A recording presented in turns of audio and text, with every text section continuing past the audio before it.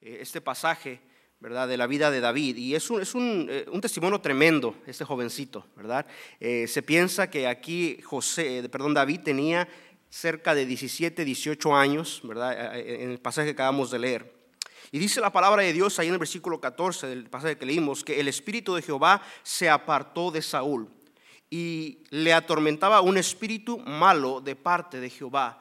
Y sabemos la historia acerca del rey Saúl, cómo él fue desechado por Dios por su pecado, por su rebeldía, ¿verdad?, y por su falta de obediencia a Dios y a la palabra de Dios, y es desechado, hermano. Y tristemente eso pasa hoy en día mucho con muchos siervos de Dios, ¿verdad? Muchos cristianos somos desechados por nuestra rebeldía y por nuestro pecado. Y luego dice este pasaje que vino un espíritu y le atormentaba un espíritu malo de parte de Jehová, ¿verdad? Esto no quiere decir que Dios hubiera necesariamente mandado a un demonio para que le atormentara, ¿verdad? Pero el espíritu de Dios ya no estaba con Saúl. Entonces, al no estar el espíritu de Dios con Saúl, la protección de Dios ya no estaba sobre él. Y Satanás podía hacer lo que él quería, ¿verdad?, con Saúl, y fue mediante enviar a un demonio para que le oprimiera y le molestase. Y dice, y los criados de Saúl, versículo 15, y los criados de Saúl le dijeron: he aquí ahora un espíritu malo de parte de Dios te atormenta, ¿verdad? Y hermano, esta es la condición que tiene, que hay en nuestros días a través de las personas, ¿verdad? Muchas personas están siendo atormentadas por demonios. Dice la palabra de Dios, hermanos, ahí en el libro de Mateo capítulo 12 y el versículo 43 al 45, Mateo 12 y el versículo 43 al 45 nos da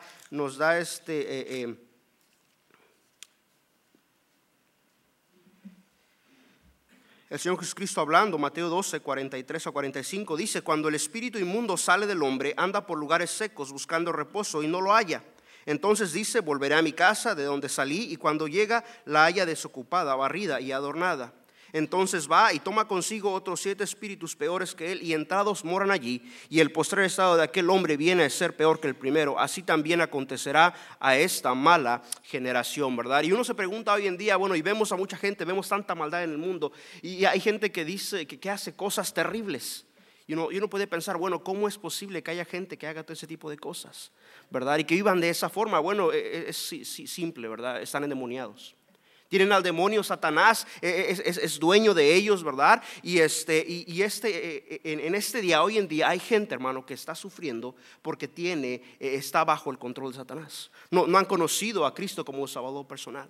Hermano, aún cristianos hoy en día sufren porque hay cosas que les aquejan, hay cosas que les atormentan. Y esta era la cuestión con Saúl. Dice la palabra de Dios que venía un demonio que le atormentaba. El rey Saúl estaba sufriendo de una forma tremenda, ¿verdad? Y hoy en día yo creo que en esa tarde hay hermanos aquí que vinieron al servicio y han venido con problemas, han venido con dificultades, ¿verdad? Han venido con problemas económicos, quizás están sufriendo, están siendo atormentados quizás de alguna forma. Y de regreso a nuestro pasaje ahí, 1 Samuel capítulo 16, el versículo 16 dice: diga pues nuestro Señor a tus siervos que están delante de ti, que busquen a alguno que sepa tocar el arpa, para que cuando esté sobre ti el espíritu malo de parte de Dios, él toque en su mano y tengas alivio. Y Saúl respondió a sus criados: buscadme pues ahora alguno que toque bien y traédmelo. Reconoció Saúl su necesidad, reconoció Saúl su problema, ¿verdad? Su sufrimiento. Quizás él tenía dolores de cabeza, ¿verdad? La palabra de Dios no dice cómo se manifestaba ese sufrimiento que él tenía. Tenía dolores de cabeza, ¿verdad? Quizás estaba él deprimido, quizás le daban ataques. No sabemos exactamente cómo era que se manifestaba su sufrimiento, pero él reconoce: yo necesito ayuda.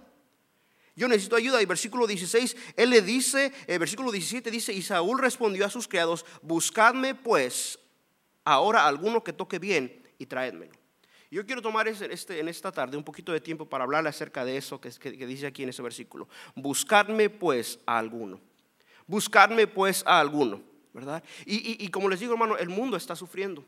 La gente inconversa está sufriendo. Aún cristianos están sufriendo en este tiempo, Y están buscando a alguno, ¿verdad?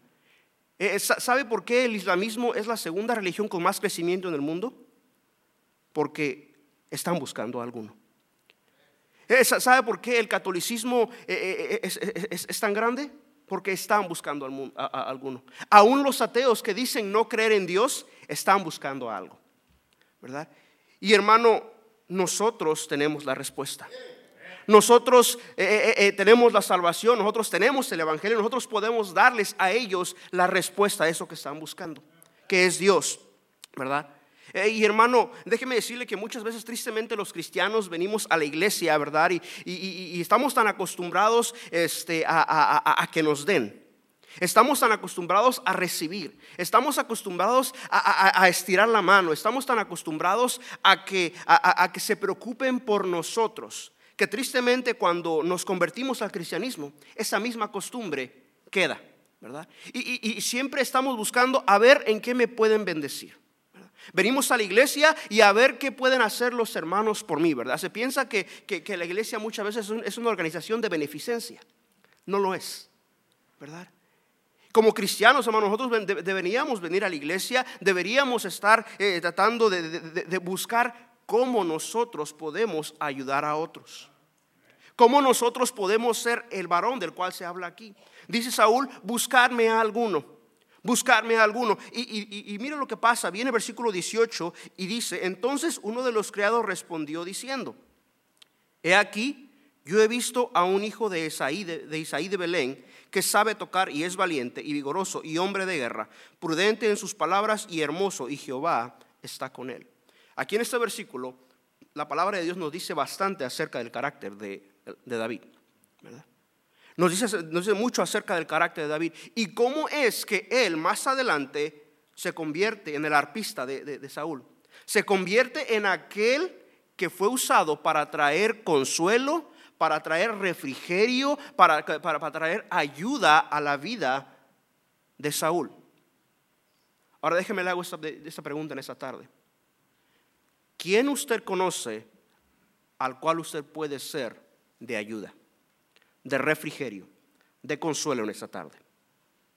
Oímos hace un ratito algunas peticiones de oración. Yo le aseguro que nada más de esas peticiones de oración nosotros ya pudiéramos pensar y decir: yo puedo ser de bendición y yo puedo ser de ayuda, yo puedo ser de consuelo a tal y cual hermano. Y vamos aquí a tomar ese tiempo para ver qué fueron las cosas en la vida de David que le permitieron a él, hermanos, ser de ayuda y ser de consuelo, ser de refrigerio para el rey Saúl. Y la primera cosa que encontramos está aquí luego el versículo 18. Dice: aquí uno de los criados respondió diciendo: he aquí, yo he visto a un hijo de Isaí de Belén que sabe tocar, ¿verdad? Y sabemos que se le conoce a David, ¿verdad? Como el dulce cantor de Israel. Él tocaba el arpa, y para que él fuera considerado, hermano, para venir a tocar delante del rey, él tenía que ser un hombre talentoso, ¿verdad? Él tenía que tener mucho talento para poder tocar el arpa de una forma que no tan solo complaciera al rey, pero que aún levantara su estado de ánimo y le hiciera sentir mejor. Él era un joven talentoso. Y hermano, Dios nos ha dado a todos talentos, ¿verdad? Algunos son buenos para la música. Yo estuve aquí hace 8 días durante el tiempo que tuvieron su programa musical. Tremendo, ¿verdad? Tremendo, y es maravilloso ver cómo Dios le ha dado a muchos talento para la música, talento para la dirección musical, ¿verdad? Y algunos de ustedes, hermanos, tienen talento para construir cosas con sus manos de la nada, ¿verdad? Y talento a lo mejor para pintar. Y sabe que, hermano, ese talento nos lo dio Dios no para nuestra honra, no para nuestra gloria. Ese talento nos lo ha dado Dios para que nosotros lo usemos para ayudar a aquellos que están en necesidad, ¿verdad? Déjeme decirle que no es en balde ese talento que usted y yo tenemos. Ese talento debe ser usado y debe ser puesto al servicio del Señor. Así como vemos aquí a David. Talentoso, tremendo joven, hermano. No puedo dejar de pensar, hermano. Yo sé que ustedes pueden familiarizarse con eso quizás. Yo nací en un hogar cristiano. Yo fui criado, mi papá es un pastor. Yo nací en un hogar, crecí en un hogar pastoral. Y a través de mi infancia y mi juventud, hermano, yo he visto personas que han llegado a la iglesia con un tremendo talento para la música, para otras cosas, pero esos talentos han sido desperdiciados porque no entendemos que el talento que Dios nos ha dado es para su servicio y es para ayudar a otros que necesitan ser edificados, que necesitan ser ayudados. Y dice la palabra de Dios que aquí este joven era talentoso y su talento, hermano, fue usado para darle la honra y la gloria a Dios. ¿Qué más vemos aquí en la vida de David? En este pequeño versículo dice: he aquí, yo he visto a un hijo de Isaí de Belén que sabe tocar y es valiente. Hermano, que es valiente, hermano, para que nosotros podamos ser de ayuda a otros, va a requerirse valentía. Va a requerirse valentía. Dice aquí mismo en el capítulo 17 y el versículo 33. Capítulo 17 y versículo 33 dice: dijo Saúl a David: no podrás tú ir contra aquel filisteo para pelear con él, porque tú eres muchacho y él hombre de guerra desde su juventud. Aquí Saúl está diciendo: tú no vas a poder con él. Él es un hombre que desde su juventud ha peleado, él ha estado en batallas, él ha ganado guerras, él ha derrotado a gente, y tú eres nada más un muchachito. Y David respondió a Saúl: tu siervo era pastor de las ovejas de su padre, y cuando venía un león o un oso y tomaba algún cordero de la manada. ¿Alguna vez se agarró usted aquí a trompadas? ¿Verdad? Cuando era inconverso, ¿verdad? Le quedamos cortos aquí a David. Jovencito, ¿verdad? Aquí tenía 17 años, pero cuando se agarró con el oso y el león, quién sabe cuántos años tenía.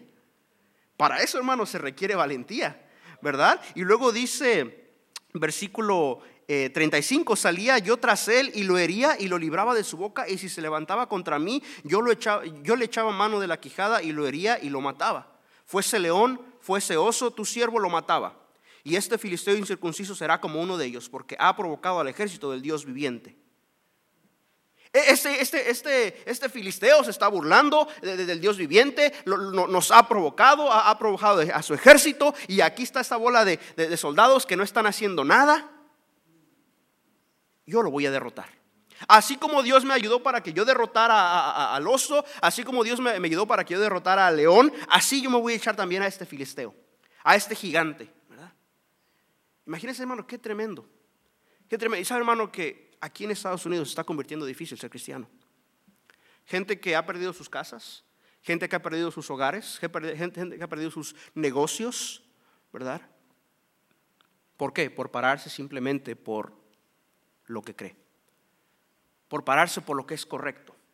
Hermano, déjeme decirle que va a requerir de valentía. Dice la palabra de Dios ahí en el libro de Josué, capítulo 1 y versículo 8 y 9. Nunca se apartará de tu boca este libro de la ley, sino que de día y de noche meditarás en él, para que guardes y hagas conforme a todo lo que en él está escrito, porque entonces harás prosperar tu camino y todo te saldrá bien. Mira que te mando que te esfuerces y seas valiente.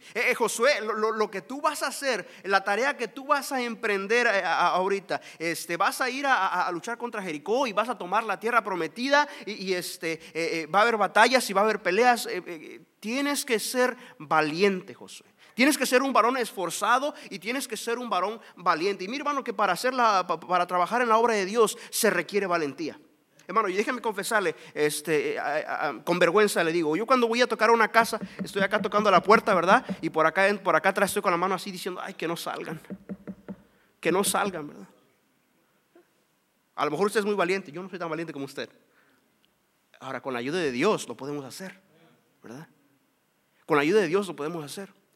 Vivir una vida cristiana victoriosa, hermano, y poder ser de bendición a otros y poder ayudar a otros, va a requerir de valentía. Hermano, se ha hecho testimonio de muchos grandes pastores, predicadores, oradores de hoy en día, que ellos se congelaban al pararse frente a una clase de niños, ¿verdad?, en la escuela primaria, y ahora usted los ve predicando la palabra de Dios y gritando y corriendo a la plataforma y haciendo y deshaciendo, y usted no podría pensar que eso es posible. Bueno, eso se hace con valentía.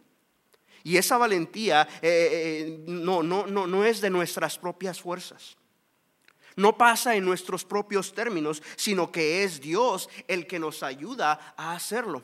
Y hermano, déjeme decirle, para que usted y yo podamos ser de ánimo para otros, podamos ser de consuelo para otros, usted y yo vamos a tener que ser valientes. Que ser valientes. Hay un dicho que dice por ahí, arrajarse a su pueblo, ¿verdad? Y algunos no podemos ir porque no se pueden ir porque ya no regresan, ¿verdad? Se requiere de valentía. Se requiere de valentía, dice la palabra de Dios. Capítulo 6 del libro de Jueces nos habla acerca de otro joven, ¿verdad? Jueces capítulo 6, versículo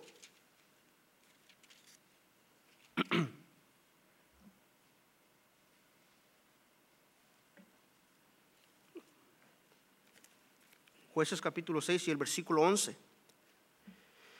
Y dice, y vino el ángel de Jehová y se sentó debajo de la encina que está en Ofra, la cual era de Joás Abieserita, y su hijo Gedeón estaba sacudiendo el trigo en el lagar para esconderlo de los madianitas. Y el ángel de Jehová se le apareció y le dijo, Jehová está contigo, varón ¿qué? Esforzado y valiente. Varón esforzado y valiente. Estaba aquí él trabajando, ¿verdad? A propósito, hermano, usted lee la palabra de Dios de pasta a pasta. Dios usó a hombres, a mujeres, a niños, a jóvenes. Él usó a animales, aún nunca usó a flojos. Él estaba trabajando. Él estaba trabajando. Y dice, le dijo, Jehová está contigo, varón esforzado y valiente. Ahora, Dios tenía un propósito para la vida de Gedeón. El propósito es que él fuera el libertador del pueblo de Israel, porque los madianitas lo estaban oprimiendo, los tenían bajo dominio. Y Dios usó a Gedeón para traer alivio y para traer respiro y liberación al pueblo de Israel. Pero él tuvo que ser valiente. Él tuvo que ser valiente. ¿Y qué más encontramos aquí en la vida de David que nos ayuda a ver qué fue lo que hizo él para poder ser de bendición a otros? Vamos de regreso a 1 de Samuel capítulo 6. 1 de Samuel capítulo 6 y el versículo 18.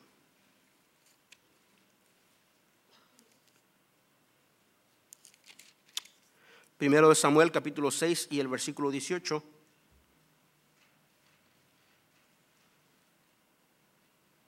Perdón, 16 a 18. Dice, entonces uno de los criados respondió diciendo, he aquí yo he visto a un hijo de Isaí de Belén que sabe tocar y es valiente y vigoroso. Aquí la palabra vigoroso es la palabra hebrea gibor, que hace referencia, hermanos, a fuerza, ¿verdad? Él era vigoroso. Él era esforzado, no tan solo era valiente, él era esforzado. Nos habla acerca de la palabra vigor, hermanos, significa viveza o eficacia de las acciones en la ejecución de las cosas. Hacer las cosas bien y correctamente. Ser solícito y ser listo. Hermano, para ayudar a otros, ¿verdad? Y para servir a Dios, nosotros tenemos que hacer las cosas bien y correctamente, ¿verdad? Correctamente, justamente. Hermano, esto si vamos a hacer las cosas a medias, mejor es no hacerlas. Recuerde, hermano, que lo que estamos haciendo, lo estamos haciendo para el Señor. Y el Señor se merece lo mejor. Lo mejor de lo mejor. Y nosotros debemos servir al Señor con todo nuestro corazón, con toda nuestra mente y con todas nuestras fuerzas, con todo nuestro ser, ¿verdad? Y hermano, para ayudar a otros va a requerirse alguna vez de esfuerzo, ¿verdad? Va a requerir de sacrificio. A veces, hermano, va a requerir de sacrificio económico aún. Vamos a gastarnos a nosotros mismos. Vamos a gastar nuestra salud. Hermano, ¿cuántos pastores no han fallecido por causa de un paro cardíaco? ¿Sabe por qué? Porque se dieron completamente a la obra de Dios, ¿verdad? Hermano, para que nosotros podamos ser de ayuda a otros, para que nosotros podamos servir a Dios como se debe, debemos ser esforzados. Debemos hacer las cosas correctamente. Debemos hacer las cosas con viveza y con eficacia, dice la palabra de Dios. Vaya conmigo ahí al libro de Salmo capítulo 92.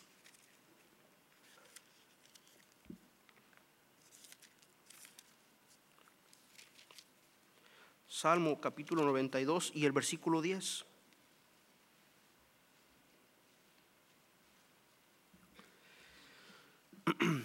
Salmo 92, 10. Dice: pero tú aumentarás mis fuerzas como las del búfalo, seré ungido con aceite fresco. Y mirará mis ojos sobre mis enemigos, oirán mis oídos los que se levantaron contra mí de los malignos. El justo florecerá como la palmera, crecerá como cedro en el Líbano. Plantados en la casa de Jehová, en los atrios de nuestro Dios florecerán. Aún en la vejez fructificarán, estarán vigorosos y verdes, para anunciar que Jehová mi fortaleza es recto y que en él no hay injusticia. Aquí el salmista, ¿verdad?, está reconociendo su debilidad, nuestra fragilidad. Y él está diciendo: pero tú vas a aumentar mis fuerzas, me vas a dar fuerzas como las del búfalo. Hermano, nosotros en nuestros propios medios no podemos. En nuestra humana debilidad no podemos. Y dice: y mirará mis ojos sobre mis enemigos. Me vas a dar fuerza a tal grado que mis enemigos los voy a ver yo por arriba. Oirán mis oídos los que se levantaron contra mí de los malignos. El justo florecerá como palmera. ¿Verdad? Plantados en la casa de Jehová, en los atrios de nuestro Dios, florecerán. Aún en la vejez fructificarán. Aunque estén viejitos, aunque ya no podamos, vamos a seguir dando fruto. ¿Por qué? Porque nuestra viveza, nuestra eficacia, nuestra fuerza viene de parte de Dios. Y hermano, para que nosotros podamos ser de ánimo y de ayuda a otros, como lo fue David hacia el rey Saúl, vamos a tener que ser vigorosos. Vamos a tener que pararnos temprano el domingo en la mañana para ir a la ruta, a recoger a los niños y a la gente en el autobús. Vamos a venir a la iglesia y vamos a dar nuestra clase de escuela dominical, o vamos a servir como mujeres o cualquier ministerio que tengamos, ¿verdad? Y luego en la tarde otra vez hacer lo mismo, y luego durante la semana las actividades, y el miércoles y el instituto, y ganar almas. Y ay, ¿para qué tanto? Hermano, dele gracias a Dios que tiene una iglesia usted que tiene tantas actividades y tantas cosas en las cuales se puede usted involucrar. Hemos visitado cerca de 80 iglesias en los últimos 7 meses que hemos estado viajando. Le hemos puesto al vehículo casi cerca de 24,000 millas. Hermanos, ya quisieran algunas iglesias tener el grupo que ustedes tienen aquí, un servicio domingo por la noche. Hay iglesias que ya ni siquiera tienen servicio los domingos por la noche. Usted debería darle gracias a Dios por su iglesia, porque todavía hay oportunidad de que nos gastemos sirviendo al Señor. Era un hombre vigoroso. Vaya conmigo de regreso ahí al libro de Primero de Samuel. Primero de Samuel. Deuteronomio 34:7.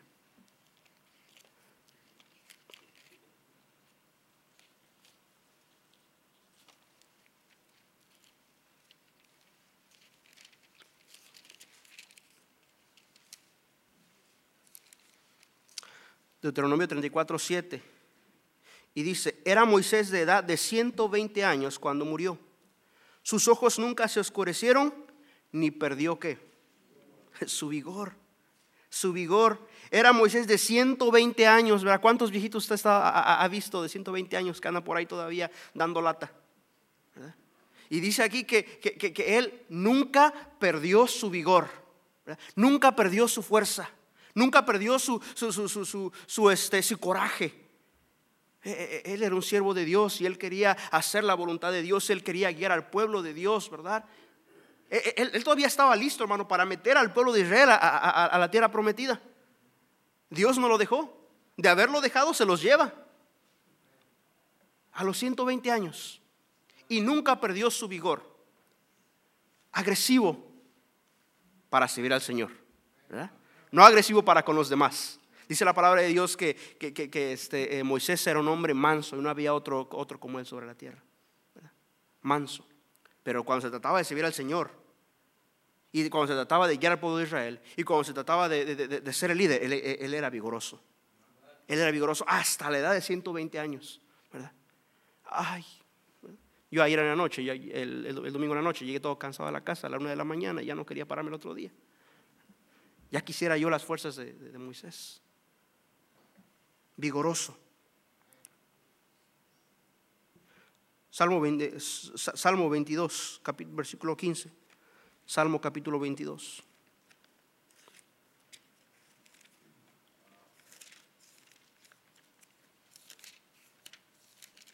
Y el versículo 15. Como un tiesto se secó mi vigor y mi lengua se pegó a mi paladar y me has puesto en el polvo de la muerte. Dice, como un tiesto se secó mi vigor. Este es uno de los salmos mesiánicos, hablando acerca de nuestro Señor Jesucristo, del sacrificio que Él hizo por nosotros en la cruz, ¿verdad? Él dio su vigor en la cruz por usted y por mí. Derramó su sangre preciosa para que usted y yo tengamos vida eterna. Ay, pero a nosotros qué nos cansa, ¿verdad? No podemos dar ni siquiera media hora de nuestro tiempo. No podemos dar ni siquiera un poquito de nuestro esfuerzo por aquel que dio su vida por nosotros en la cruz. Hermano, qué mejor que nos gastemos, que nos sequemos, que se seque nuestro vigor, como dice aquí el salmista, haciendo la obra de Dios, sirviendo a Dios, siendo fieles a Dios, siendo de bendición a otros. Pero ¿verdad? Siempre queremos que nos sean de bendición a nosotros. Siempre queremos que nos den. Siempre queremos que nos bendigan. Le decimos a los hermanos, ay hermano, qué bendición que me dio hoy, ¿verdad? ¿Por qué? Somos egoístas. Somos egoístas. No queremos gastarnos a nosotros mismos por aquel que se gastó y dio su vida por nosotros en la cruz. Vamos de regreso a nuestro pasaje ahí en el libro 1 de Samuel. 1 de Samuel, capítulo 16.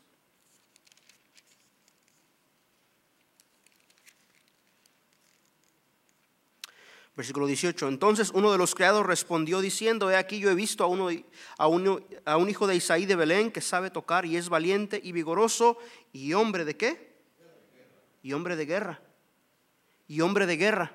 Él estaba listo para pelear.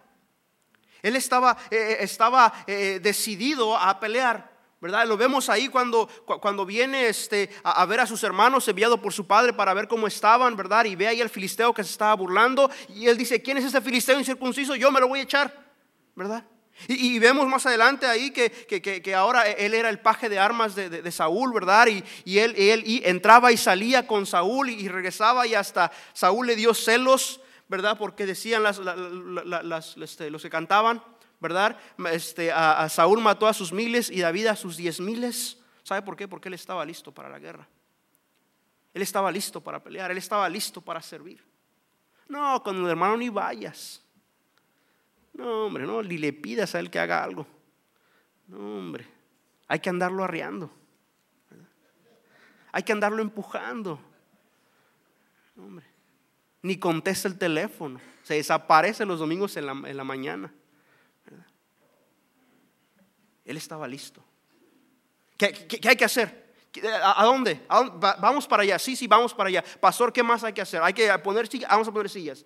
Vamos a visitar. Sí, vamos a visitar. Y que hay que recoger a fulano de tal. Vamos a recoger a fulano de tal. Que hay que irlo a dejar. Vamos a dejarlo. Que hay que hacer. Hay que hacerlo. Listo para la batalla.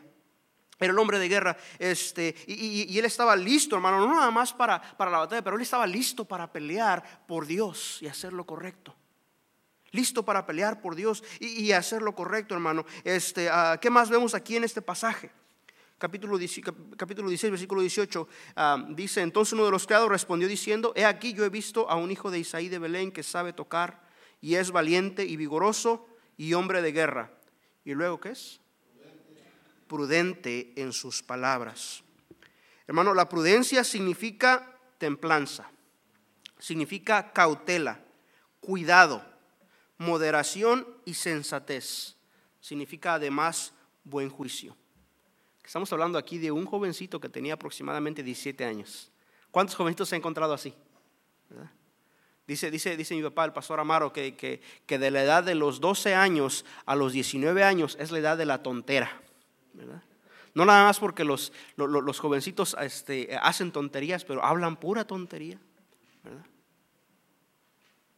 Y aquí encontramos a un jovencito de 17 años, 18 años, que era prudente en sus palabras, que era cuidadoso, que era sensato en la forma que actuaba. Tenía cuidado de cómo se conducía, ¿verdad? Hermano, ¿cuántos de nosotros como adultos pudiéramos aprender algo de este jovencito? ¿Verdad? Pero es que me hizo y ahora sí se va. No sabe el alacrán que se echó al lomo. Y en verdad es un alacrán que se echó al lomo, ¿verdad? Andamos con el enojo a flor de piel, ¿verdad? Él era un jovencito, hermano, y él practicaba la prudencia. Vaya conmigo ahí, capítulo 17 y capítulo 18 y versículo 5. Capítulo 18, versículo 5.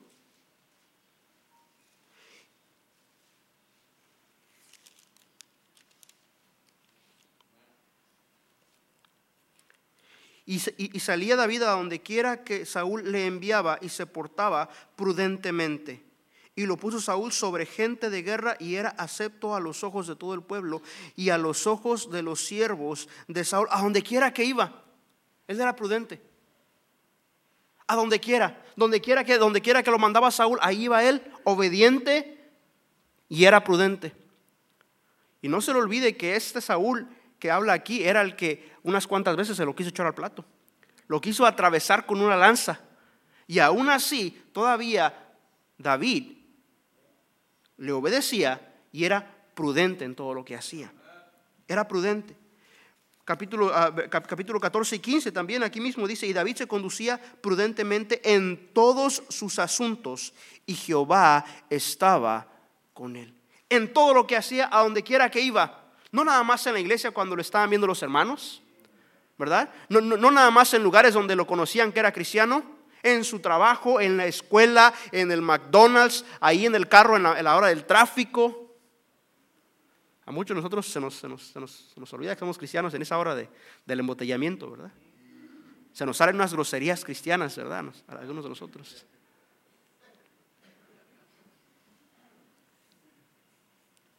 Él era prudente, hermano. Sus palabras con mesura. Hermano, nosotros podemos ser de bendición a otros,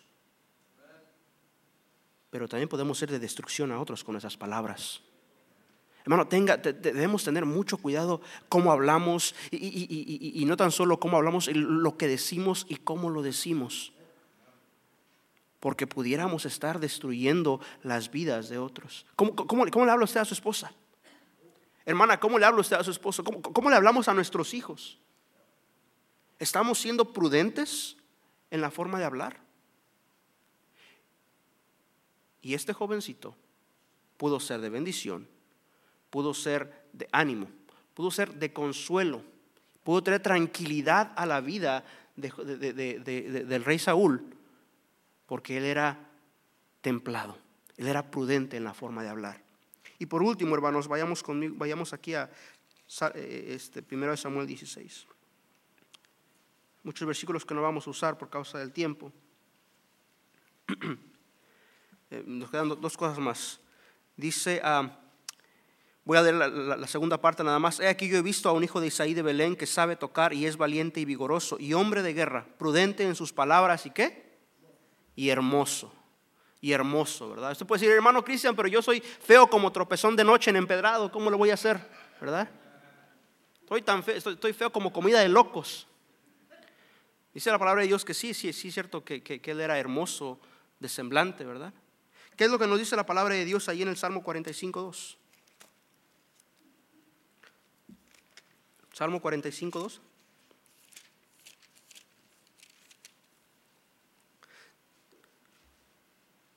Eres el más hermoso de los hijos de los hombres. La gracia se derramó ¿en qué? En tus labios. Hermano, puede salir gracia, puede salir hermosura de nuestra boca, ¿verdad? Esto va de la mano con el punto anterior, la prudencia en la forma de hablar. Proverbios capítulo 1. No, perdón, Isaías 52:7. Isaías 52, versículo 7.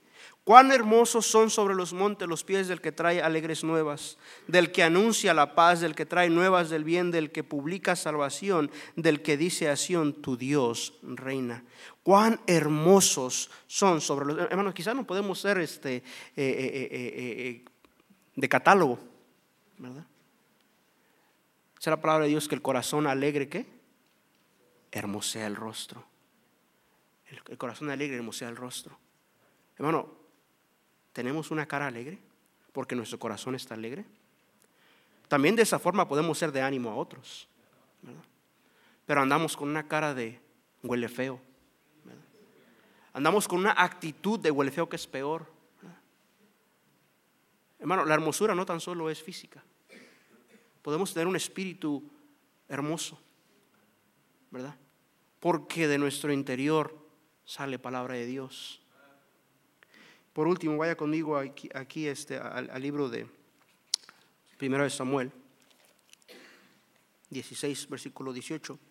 Y la última parte nos dice: y Jehová está con él. Jehová está con él. Sabe que el Espíritu Santo de Dios, el Espíritu de Jehová, dejó a Saúl y se posó sobre David. Él era un jovencito que era lleno del Espíritu Santo. Era lleno del Espíritu Santo. Como resultado, cuando él tocaba, el espíritu malo dejaba a Saúl. Él traía consuelo, él traía ánimo, él traía paz a la vida de Saúl. ¿Cuántos de nosotros estamos siendo usados por Dios para traer ánimo, para traer consuelo, para traer paz a otros? O quizás es lo contrario. Vamos a orar, hermanos.